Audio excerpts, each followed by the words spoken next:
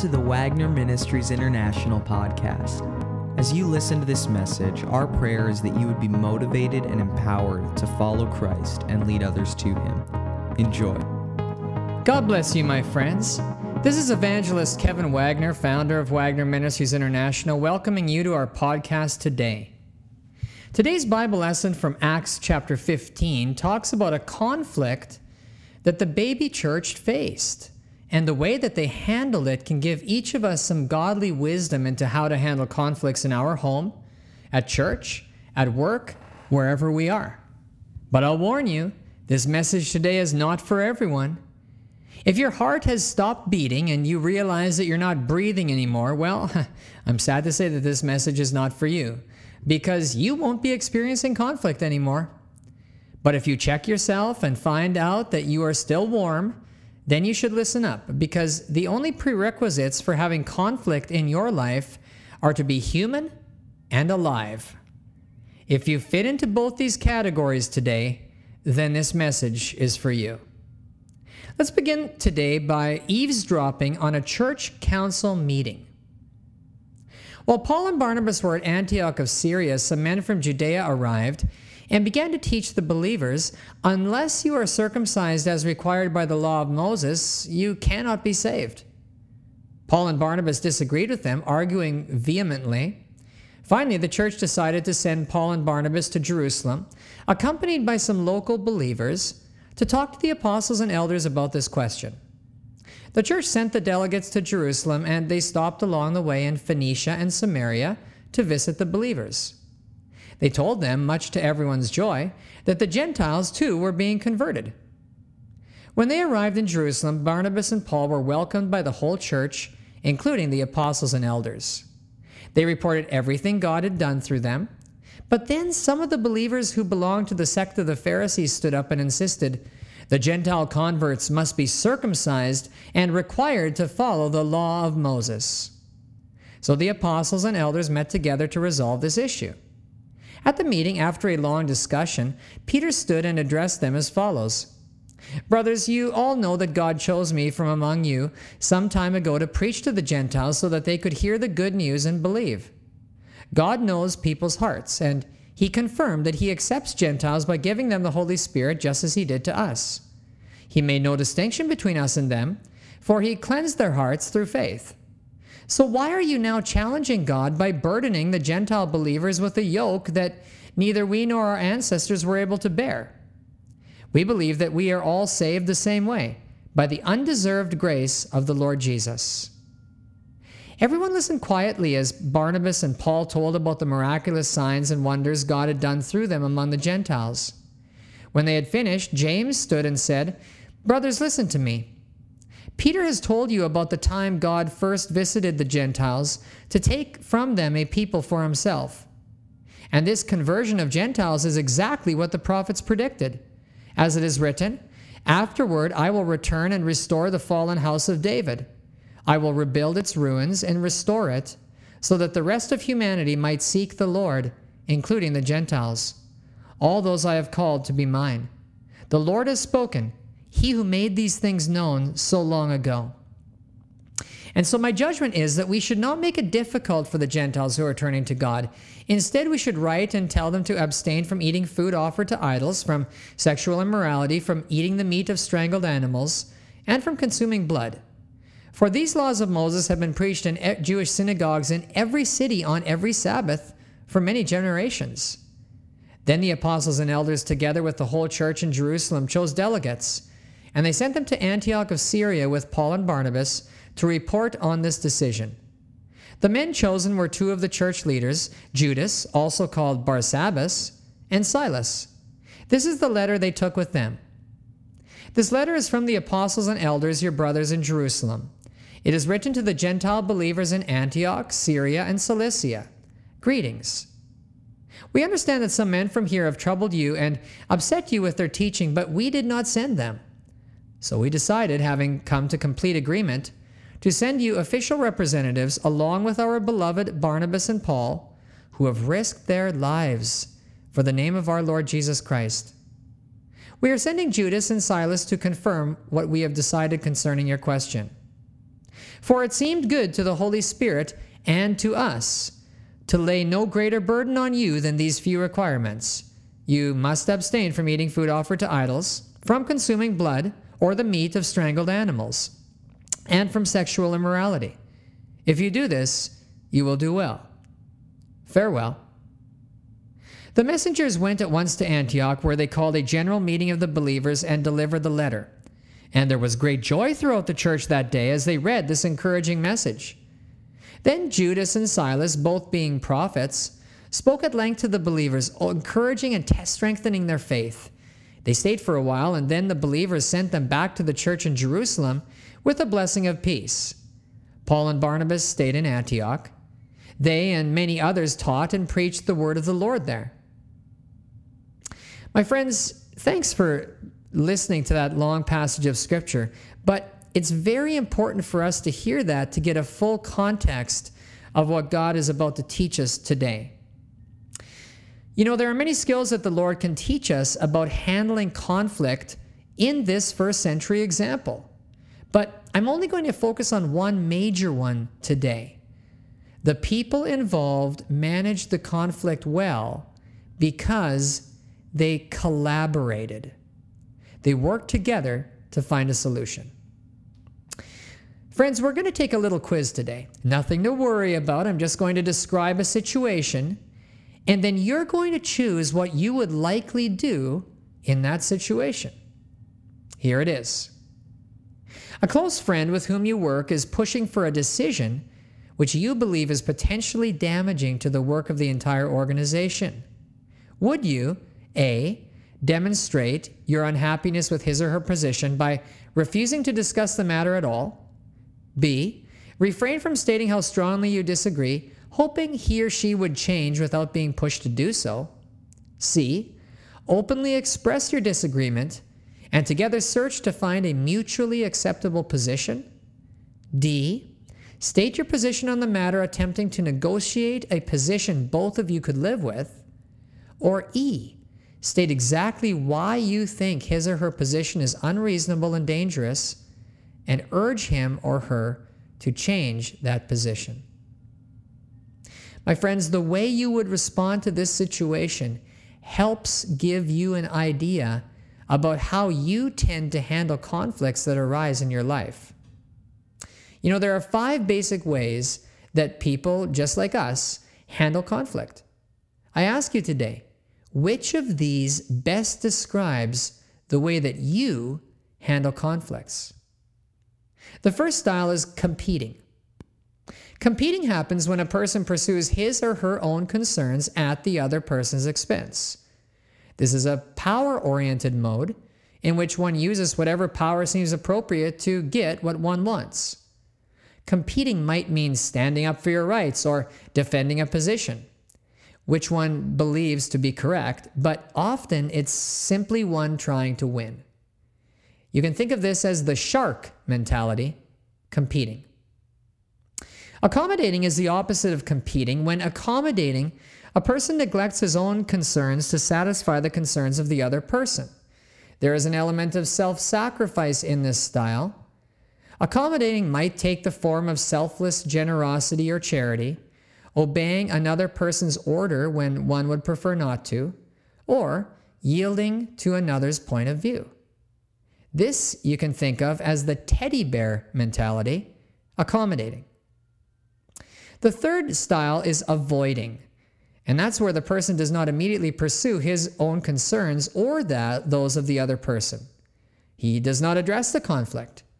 Avoiding might take the form of diplomatically sidestepping an issue, postponing an issue until a better time, or simply withdrawing from a threatening situation. This you can think of as the turtle mentality, avoiding. Collaborating is the opposite of avoiding. Collaborating involves an attempt to work with the other person to find some solution which fully satisfies the concerns of both persons.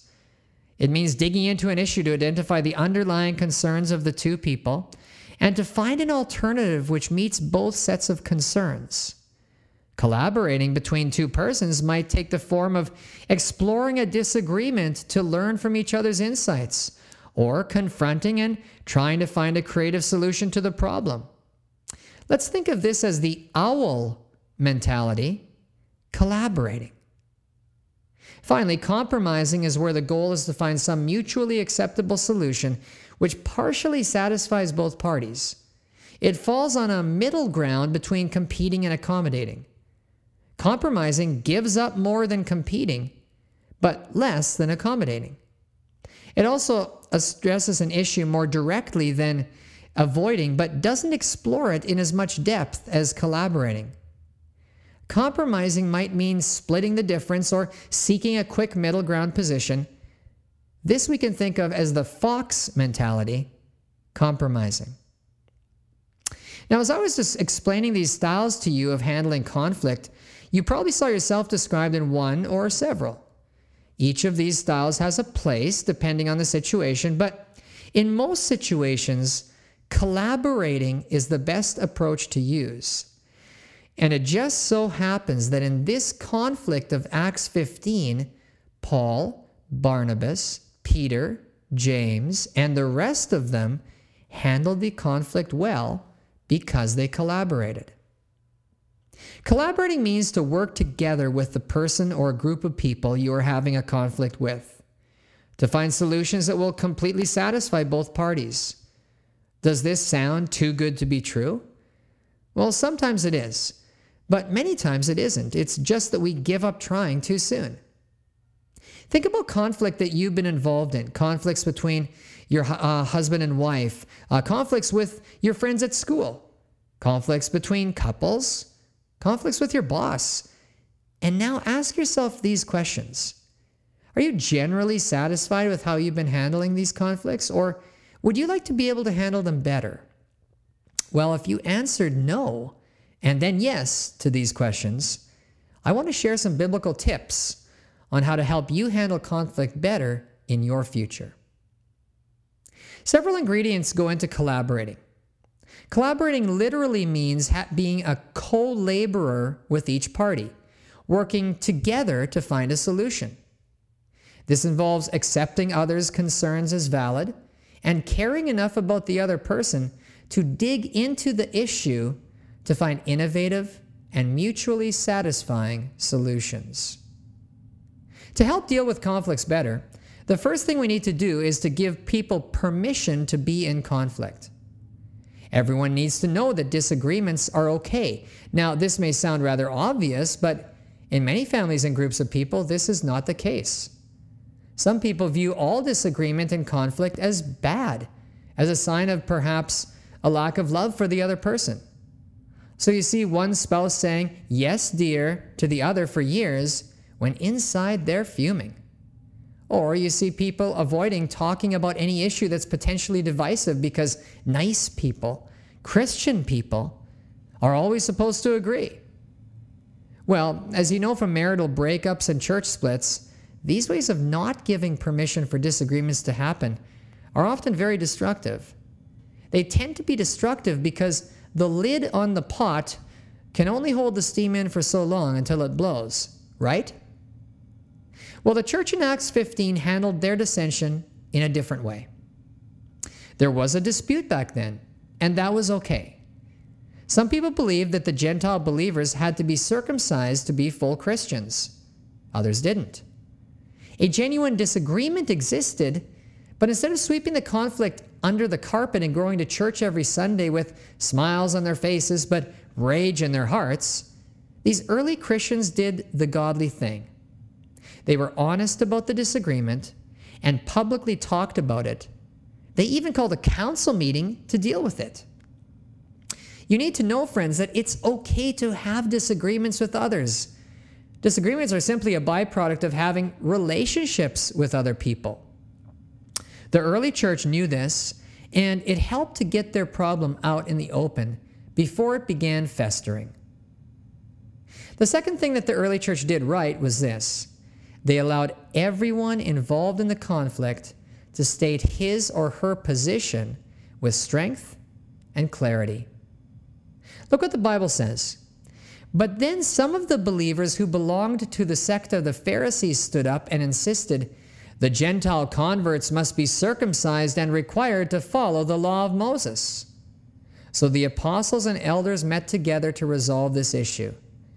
At the meeting, after a long discussion, Peter stood and addressed them. Did you catch that? Each person got an equal chance to speak what was going on in his heart.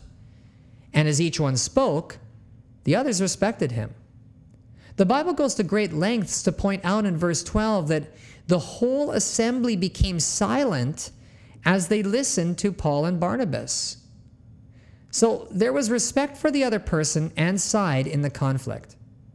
Certainly there was a disagreement over the issue, but there was also respect for the people involved. And each person got a fair and equal chance to represent his views. Now, this is unlike many of the current examples we see of handling divisive issues, isn't it? Let's think about the talk shows that you see on television. You know what I'm talking about. Let's say the topic of the day is the legitimacy of homosexuality in society today.